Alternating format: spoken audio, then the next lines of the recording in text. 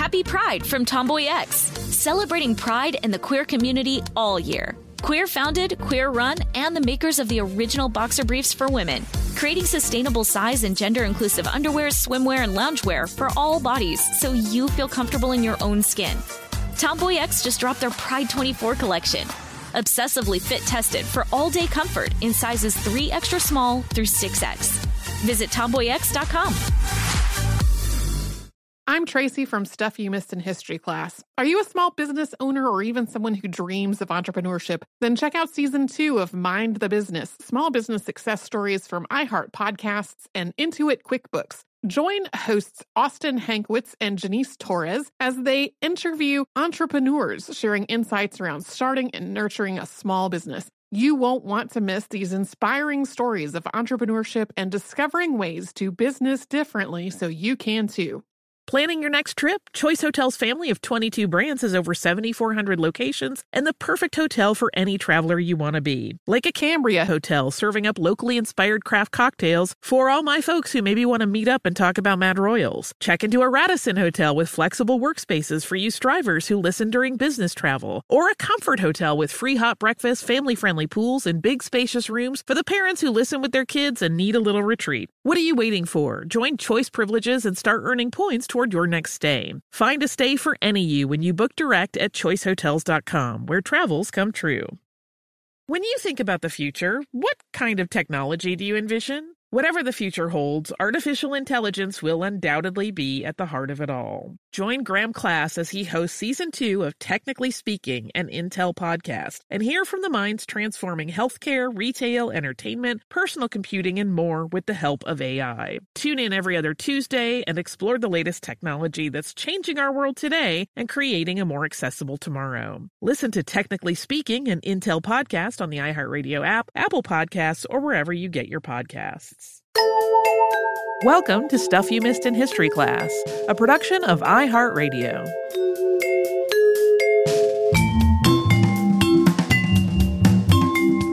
Hello and welcome to the podcast. I'm Tracy V. Wilson. And I'm Holly Fry. I really enjoy the TV show The Marvelous Mrs. Maisel. If you are not familiar with this show, it is about a Jewish woman named Midge Maisel who tries to build a career as a comedian starting at the end of the 1950s. There are various performers who appear as characters on this show. Some of them have real-world inspirations, but they're fictional characters. And there are other ones like Lenny Bruce who are fictionalized representations of a real person. In an episode from the show's third season, Mrs. Maisel performs at the Apollo Theater in Harlem, and ahead of her on stage is Moms Mabley, who is played wonderfully by Wanda Sykes. If my own age and background were a little different, or maybe if I had grown up watching reruns of old variety shows, I would have already known who this was. But I did not, so I did what I always do when a new performer shows up on The Marvelous Mrs. Maisel, and I Googled. So, Moms Mabley, yes, was a real person, but I had some doubts about being able to do this episode because her career lasted more than 6 decades. She was hugely influential. She inspired so many comedians and other performers who came after her. She's really one of the founders of stand-up comedy in the United States. But outside of her work, a lot of the details of her life are kind of a mystery. And there are some contradictory accounts of a particularly traumatic part of her early life. Heads up that talking about those contradictions that's going to involve some discussion of rape and other trauma. And I also think if I were part of an adoption triad, there's some part of this that I would probably also find particularly troubling. Moms Mabley was born Loretta Mary Aiken on March 19th, probably 1897. In the 1900 census, her age is given as 3. But in the earliest years of her career, when people might have thought she was too young to be out on her own, she gave her birth year as 1894. Later in her life, she was not forthcoming about her age at all. And to add another layer of confusion, her grave marker lists her date of birth as March 19th, 1899. Loretta's parents were James and Mary Magdalene Smith Aiken. James, who was known as Jim, was the son of Jane Aiken Hall, and his father was her enslaver. Jim was born in 1861, and normally that would have meant he was considered enslaved from his birth, but it seems that his father considered him to be free. According to Moms Mabley's later accounts, his mother made a particular point of telling both him and Loretta that they had been born free. Loretta also had a great-grandmother, Harriet Smith, who she described as Cherokee, who was a big part of her early life and a big influence on her. The family lived in Brevard, North Carolina, which is southwest of Asheville on the edge of what is now Pisgah National Forest. In 1900, it had a population of under 600 people. It is easy to imagine that a Black family in a small town in the North Carolina mountains in the early 20th century was living in severe poverty, and a lot of current descriptions of Moms Mabley's imply that her early childhood was one of extreme hardship, and that she fled Brevard and never looked back. But in interviews later in her life, Mabley talked about Western North Carolina with just enormous fondness. Studs Terkel recorded an oral history with her in 1961, and she did joke that you had to take a buggy from Asheville to get to Brevard, but she also called it one of the greatest and healthiest places on earth. She spoke of her grandmother and her great-grandmother with deep, deep love and respect. Interviews that other people gave after her death also described her making frequent visits home and maintaining her connection to the North Carolina mountains. She also described her father, Jim Aiken, as a great man. He was a successful businessman who had started out selling gingerbread and cider and worked his way up to owning a store, along with a bakery/cafe and a barbershop that catered to white customers. He also ran a dray service, which carried both passengers and freight, along with carrying the mail into and out of town. Although Mabley's oral testimony describes Brevard as not being segregated, it did have segregated schools. Her father was a big part of getting a new school for Black children established in Brevard in early 1909. And a newspaper article about that effort noted his involvement and then said, quote, "What Jim undertakes generally goes." I love that quote. Tragically, though, Jim Aiken died when Loretta was about 12. In addition to everything we just mentioned, he was a volunteer firefighter. At this point, most fire trucks were chemical engines. They carried tanks of bicarbonate of soda and acid, which were added to water on the scene to produce a stream of fire suppressant. Something went wrong while Aiken was responding to a call in 1909, and the tank exploded while he was trying to attach the hose. Jim was killed instantly, and multiple other firefighters were seriously injured. Jim Aiken's death was a profound loss for the entire community of Brevard. His funeral was held at the White First Baptist Church because that was the biggest church in the area. An editorial in the French Broad Hustler described him as, quote, "one colored man who left the world better than he found it." The Brevard News wrote, quote, "The death of James P. Aiken is a distinct loss to our town. He was the most widely known colored man in Western North Carolina. He was a successful and enterprising businessman whose store on Main Street is well patronized. He was a member of the Baptist Church and several benevolent societies, was a member of the fire department where William E. Breese Jr. was chief, and was always among the first to respond to the call of the fire bell and one of the hardest workers at every fire in the history of the town. He was, in every way, a responsible Negro, honest, energetic, industrious, and reliable. He had a wide influence among the colored race in this mountain section, besides having many friends among the white people, all of whom will be shocked to learn of his sudden death." Obviously, racism is threaded through both of these quotes, with the idea that Jim Aiken was exceptional considering his race. But they do also speak to how prominent he was within the community. Loretta's mother, Mary, was the executor of her late husband's estate. She also took over the store while Loretta's grandmother helped to take care of her and her siblings.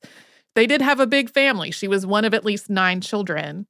Mary eventually got married again to a man named George Parton, and from that point, her name appeared in advertisements for the store as Mary Aiken Parton. It appears that she kept the store going until 1912 or 1913, at which point she sold the building to Parton and the couple moved away from Brevard. first to Washington, D.C., and then to Cleveland, Ohio. A lot of more recent articles about Moms Mabley say that her mother was killed just a couple of years after her father, after being hit by a truck while crossing the street on Christmas Day. That's all very sensational, but it does not seem to be correct. Mary and George are listed in the 1940 census as living in Cleveland, with George's occupation at the time listed as waiter. It is possible that Mary was killed after being hit by a truck. Tracy was not able to confirm her cause of death, but if she was, that happened in 1946 or 1947, and not when Loretta was still a young girl. However, in addition to her father's death, Loretta's life took a traumatic turn when she was still quite young.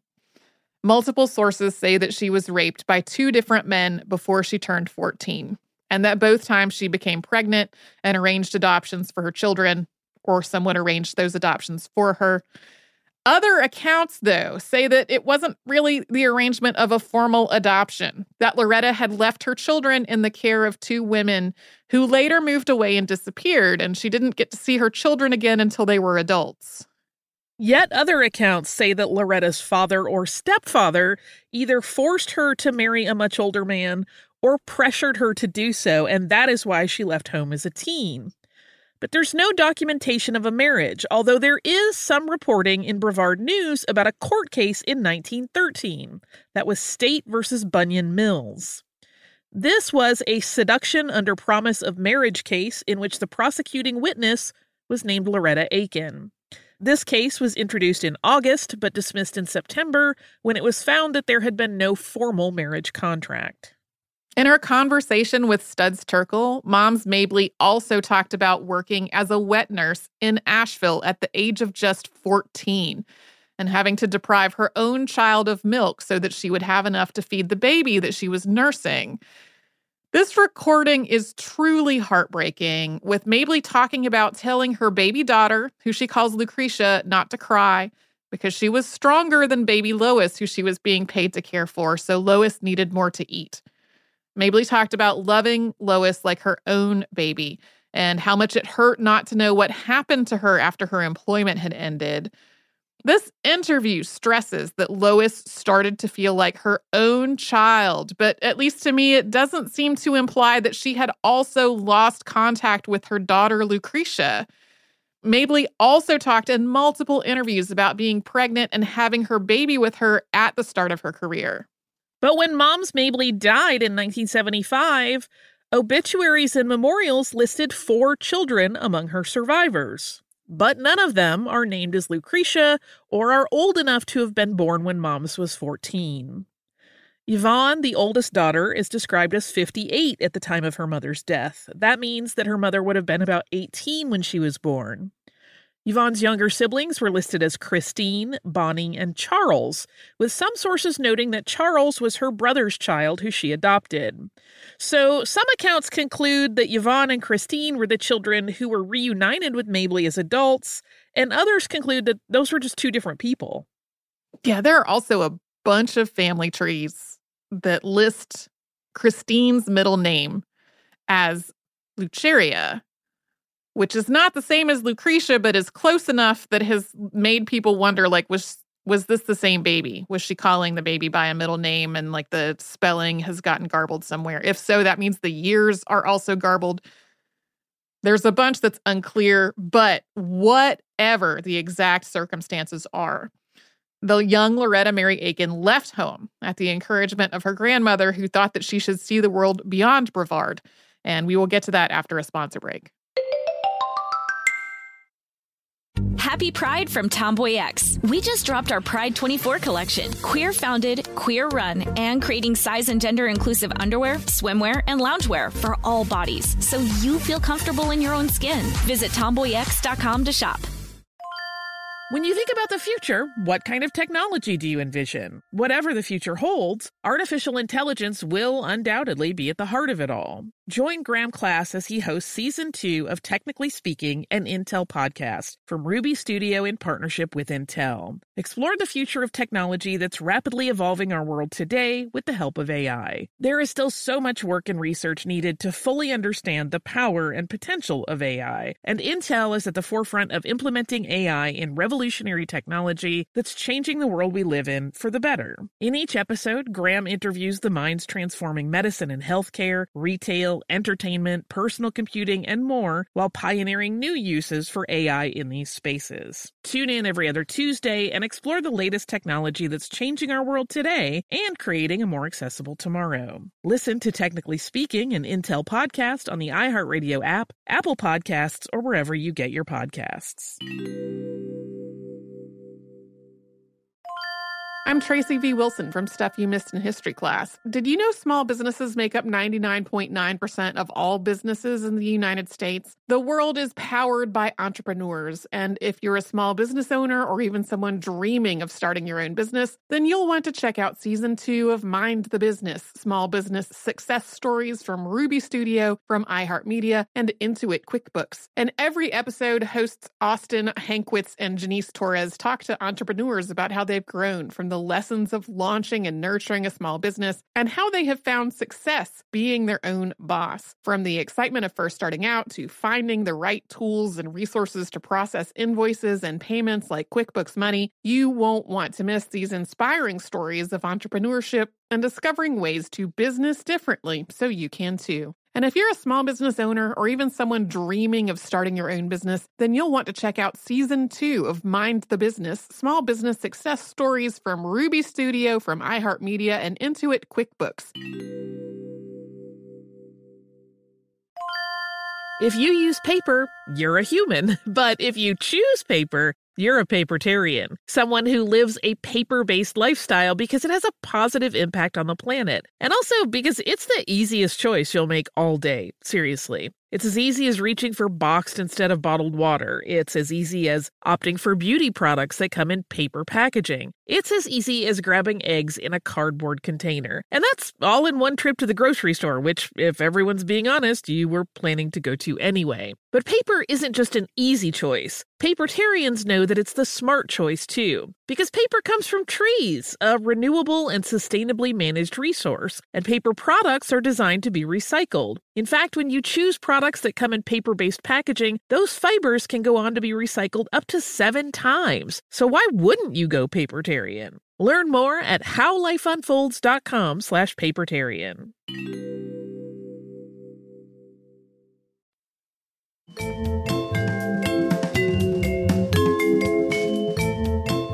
In that 1961 oral history with Studs Terkel, Moms Mabley talked about her family's deep religious faith. When her grandmother, sometimes this is also, she says it was her great-grandmother, it's a little blurred, encouraged her to leave Brevard. She told her to, quote, put God in front and go ahead. And this became a motto for Moms Mabley's life. The timeline for that life is tricky to piece together, though, because there are plenty of things like advertisements for her performances, but otherwise, a lot of the time, there's not a lot of concrete documentation. Sometimes Mabley's interviews contradict each other, or they contradict the documentation that does exist, so things like census records. To be clear, I'm not suggesting that she was intentionally deceptive with any of this. She gave a lot of these interviews in the last couple of decades of her life. And I know I don't remember exactly when things happened in my childhood versus other events. So who knows? It does seem that after her mother moved to Cleveland, Moms Mabley, still known at that time as Loretta Aiken, went there to join her. She was pregnant at that time as the result of a rape, and she had planned to go from Cleveland to Detroit to terminate that pregnancy. But something told her not to. She told Studs Terkel that when she was 15, trying to work out a way to support herself and her child, she prayed for guidance and heard a voice that said, quote, go on the stage. In Cleveland, Loretta lived with a pastor and his family, and the house next door was a boarding house that was home to a lot of performers. One of them, Bonnie Bell Drew, helped her get a start in show business. Mabley's daughter, Bonnie, who was born in 1920, was named Bonnie after Bonnie Bell Drew. Loretta Aiken got a job with the Theater Owners Booking Association, which was a vaudeville circuit for Black performers that was established in the 1920s, with venues primarily in the southern and midwestern states. Its performers gave it nicknames like Tough on Black Actors. The schedules were very grueling, the pay was low, but Mabley later said that anyone who got to the end of the circuit had a solid foundation in all kinds of fundamentals, including singing, dancing, and comedy. This was in part because every performer had to learn every part in case somebody got sick or injured or just dropped out of the show. Other performers who got their start on this circuit included Gertrude Ma Rainey, Josephine Baker, and Sammy Davis Jr. when he was still a child. In her later life, Moms Mabley told a story about being sick while working this circuit, and an older fellow performer named Leroy came into her room to check on her. Police raided the hotel after an unrelated altercation and searched all of the rooms. And when Leroy was found in the room of the teenage Loretta Aiken, they were forced to get married. But according to Mabley, there was no marriage license, no formal paperwork associated with this marriage, and Leroy was more like a father figure to her than a spouse. Loretta was traveling through deeply segregated parts of the U.S., many of which were also well known for racist violence. She was earning only about $14 a week, which was not enough to support herself and her child, so her mother was sending money to help with food and lodging. But then another pair of Black performers took notice of her and helped her move into higher-paying gigs. Those were Jody and Susie Edwards, a.k.a. Butterbeans and Susie, who were a song and dance duo. Their act was very comedic with a lot of double entendre. Their best-known song was, "I Want a Hot Dog for My Roll." You can find recordings of this on the internet if you want.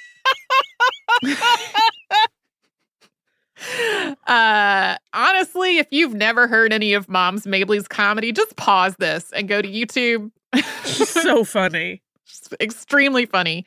At multiple points while doing research, I stopped what I was doing and watched some Moms Mabley. Anyway, Loretta moved from the Theater Owners Booking Association, where most of the venues were white-owned, to the Chitlin Circuit, which was kind of its successor. Those theaters were primarily Black-owned and operated. And sometime during this period, she started performing under the name of Jackie Mabley. Mabley herself told multiple stories about where this name came from. One was that Jack Mabley had been a boyfriend and that, quote, he took a lot off me and the least I could do was take his name. Another was that the Jackie part was her own invention, but Mabley was the last name of a young man she had been engaged to. But that didn't work out because he was a Canadian and neither of them wanted to move to the other's country. Regardless, her motivation for changing her name seems to have been that her oldest brother thought her stage career was disgracing the family. Not all of her family shared that opinion, though. She had a younger brother, Eddie Parton, who helped write some of her material. She was being billed as Jackie Mabley by 1925, and she had established Jackie as an onstage character.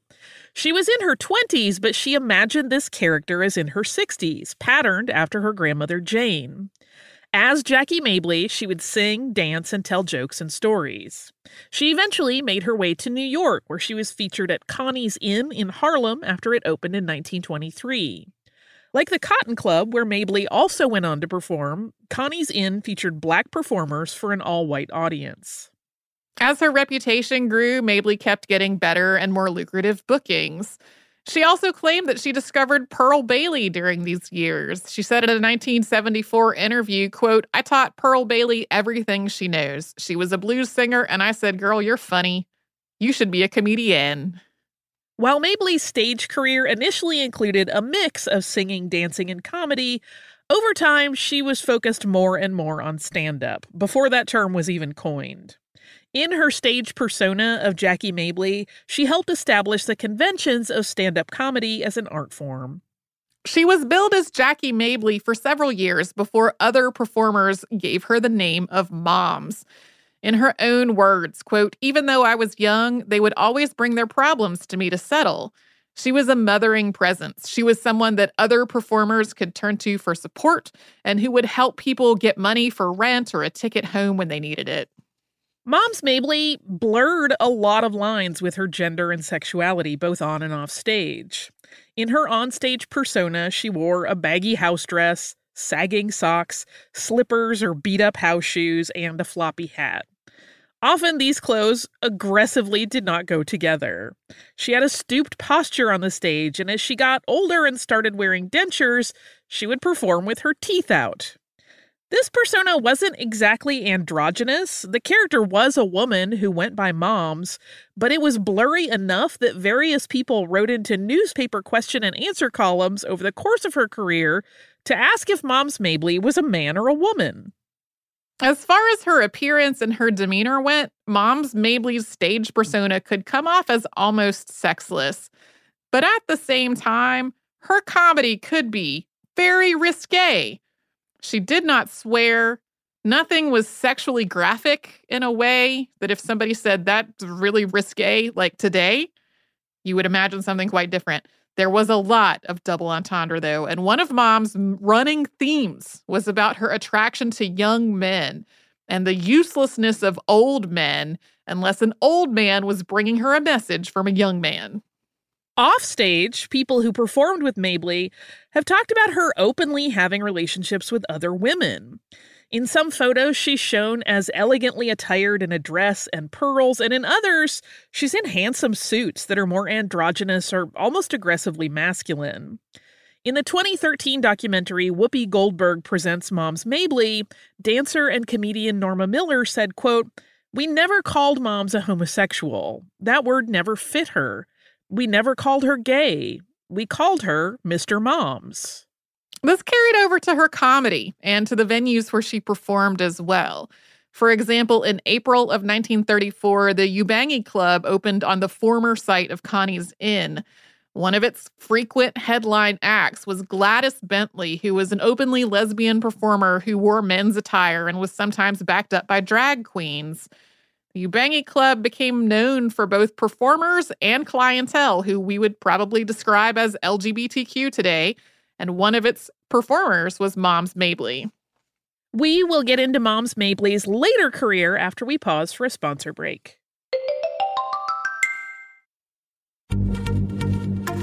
Happy Pride from Tomboy X, celebrating pride and the queer community all year. Queer founded, queer run, and the makers of the original boxer briefs for women, creating sustainable size and gender inclusive underwear, swimwear, and loungewear for all bodies so you feel comfortable in your own skin.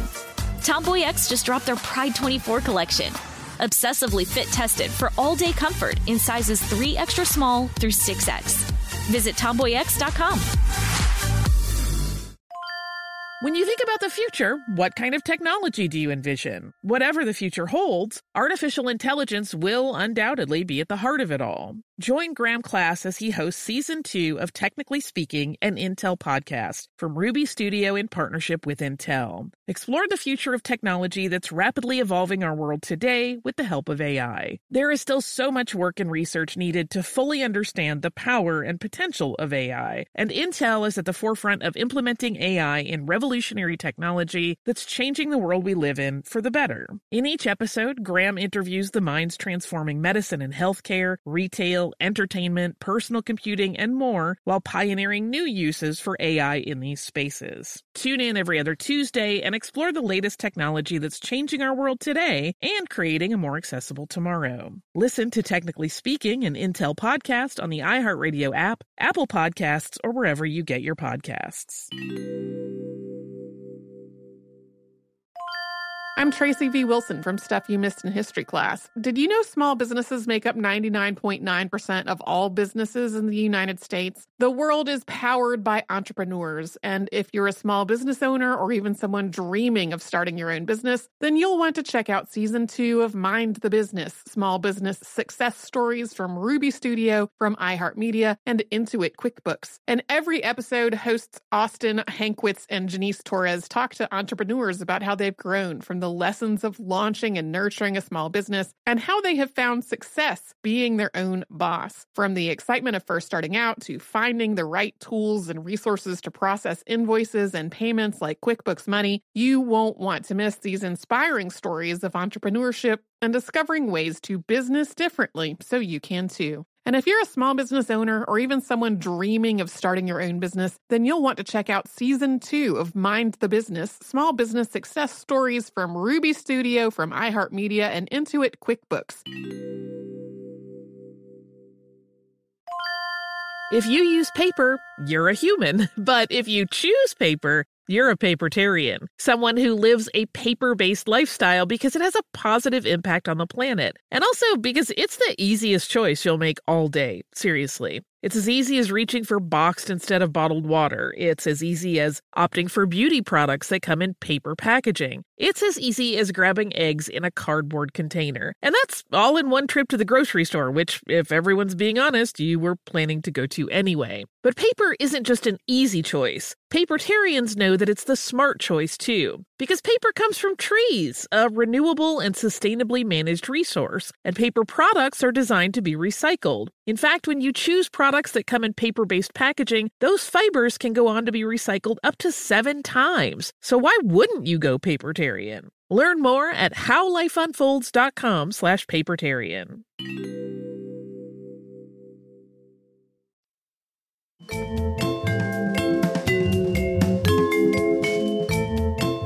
A lot of Moms Mabley's comedy career was really unique for the time.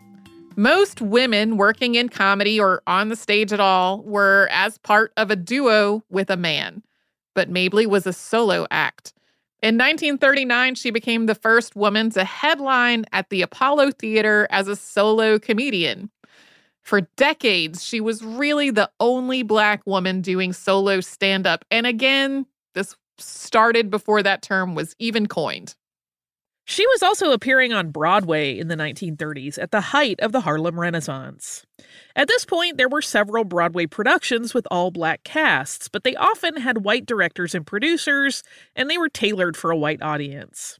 But the shows Mabley appeared in were developed and directed by Black people, or they were otherwise focused on the Black experience.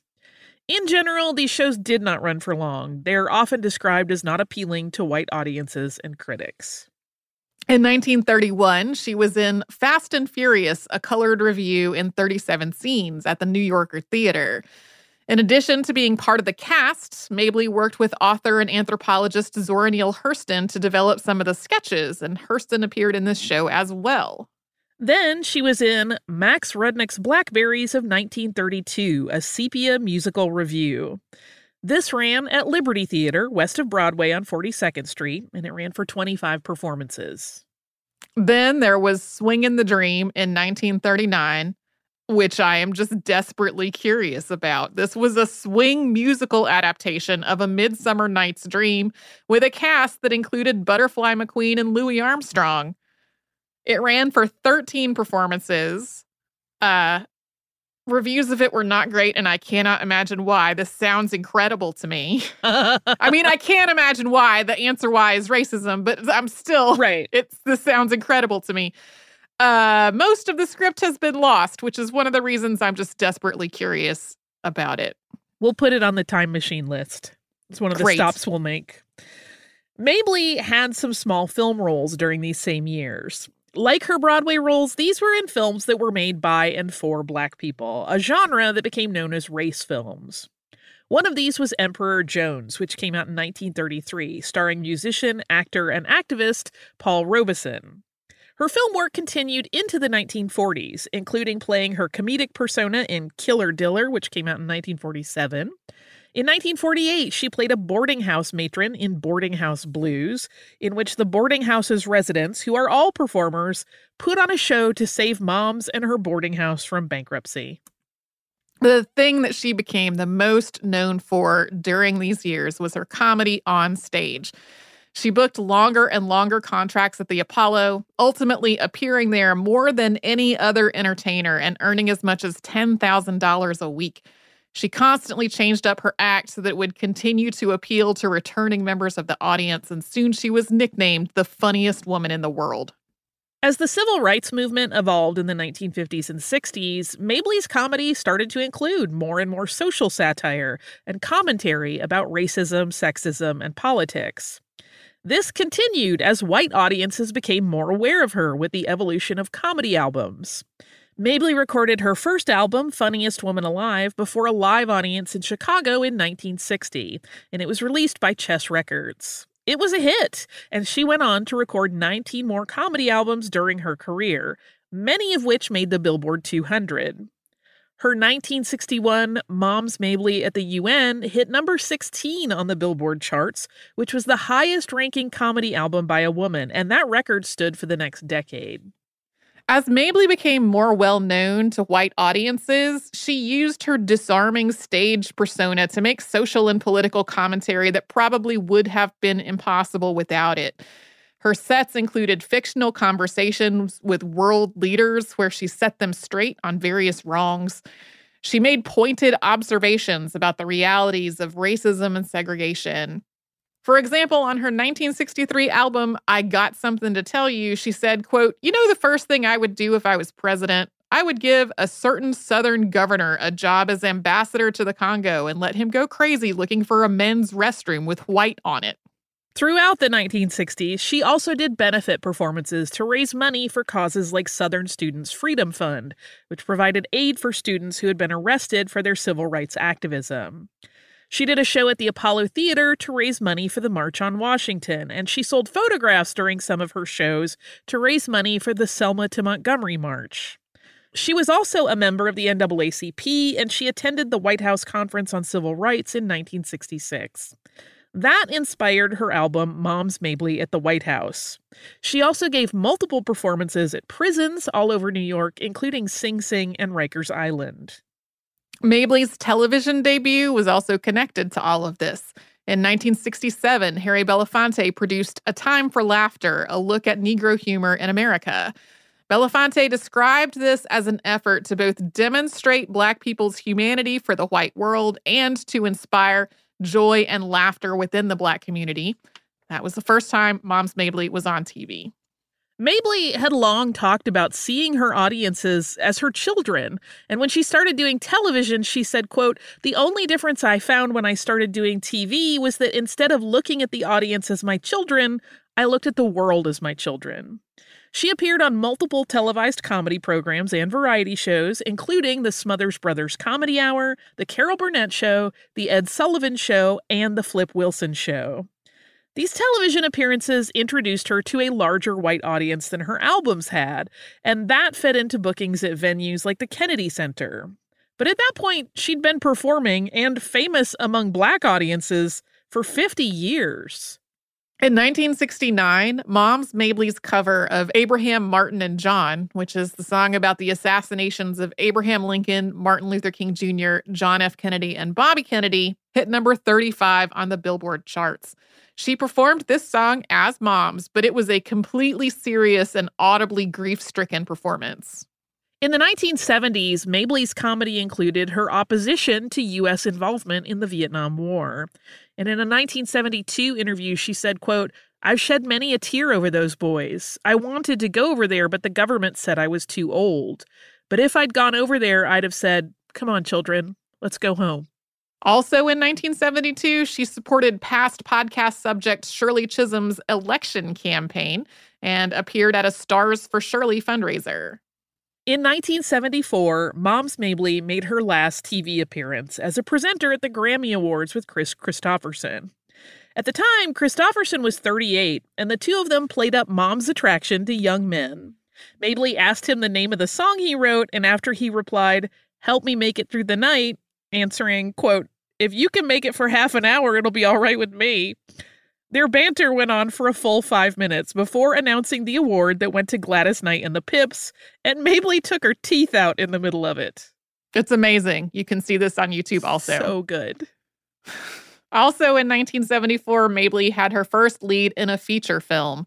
This was called Amazing Grace, and she played Grace Teasdale Grimes. It's about a woman who goes up against a corrupt politician, and its posters read, quote, "Who's coming to put an end to dirty tricks, crooked politicians, and lying mayors? Who? America's most glamorous, sexiest female superstar, Moms Mabley. It's about time." Mabley had a heart attack during the production for this film. She returned to the set after having a pacemaker implanted, and she used her publicity for the film to promote voting. but this was her last appearance on screen. She died on May 23rd, 1975 in White Plains, New York at the age of about 78. She was survived by 4 children, 5 grandchildren, 2 sisters, and 3 brothers, including her brother Eddie Parton, who had helped write some of her material. She had spent her last years living with her daughter Bonnie. At least 500 people attended her funeral, and the marquee at the Apollo Theater was changed to read Harlem Mourns Moms Mabley. Comedian Dick Gregory gave a eulogy in which he said that if she had been white, she'd have been known 50 years before.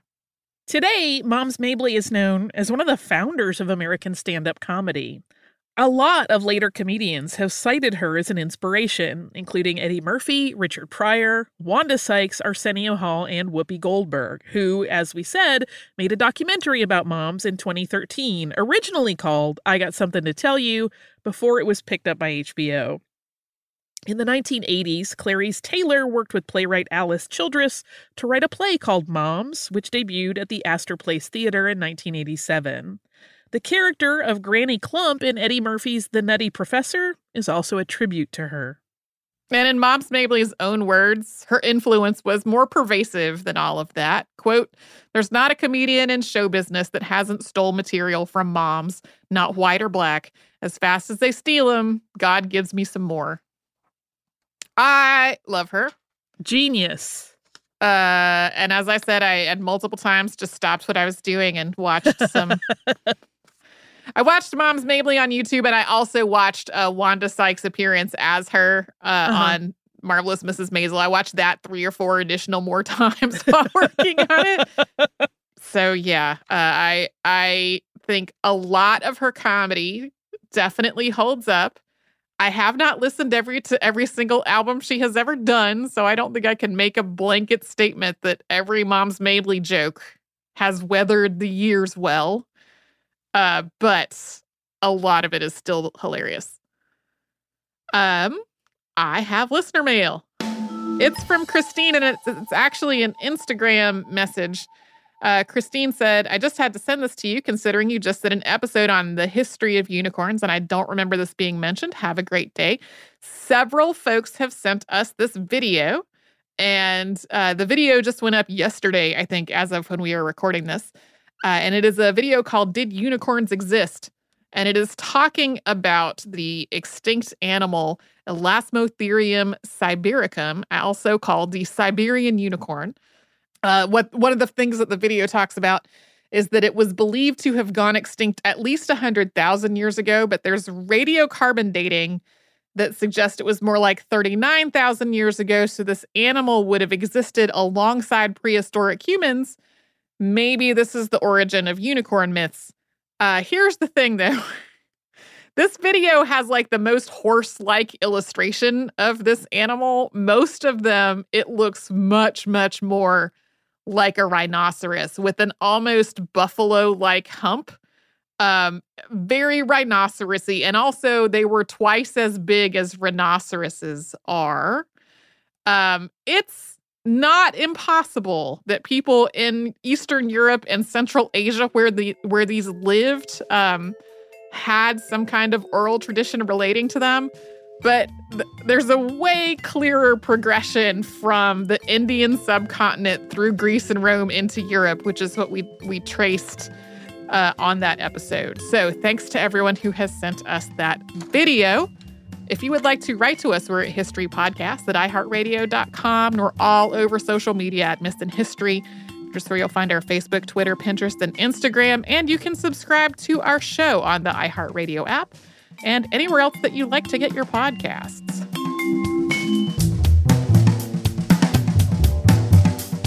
Stuff You Missed in History Class is a production of iHeartRadio. For more podcasts from iHeartRadio, visit the iHeartRadio app, Apple Podcasts, or wherever you listen to your favorite shows.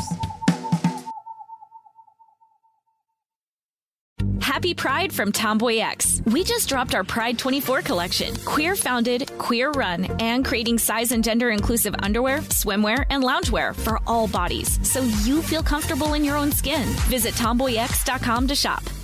Looking to part ways with complicated, expensive, and uncertain shipping? Then give your business the edge it needs with USPS Ground Advantage shipping from the United States Postal Service. Keep everything simple with clear upfront pricing and no unexpected surcharges. Keep things affordable with some of the lowest prices out there. And keep it all reliable with on-time ground shipments. It's time to turn shipping to your advantage. Learn how at USPS.com/advantage.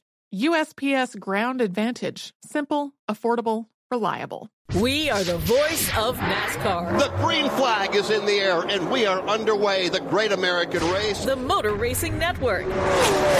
NASCAR Cup, Xfinity, and Craftsman Truck Series Racing live on your hometown radio station and MRN or NASCAR.com. Martinsville, Talladega, the Chicago Street Course. We have the side-by-side action and last lap passes for the win. Photo finishes. Ryan Blaney will win. The voice of NASCAR, the Motor Racing Network.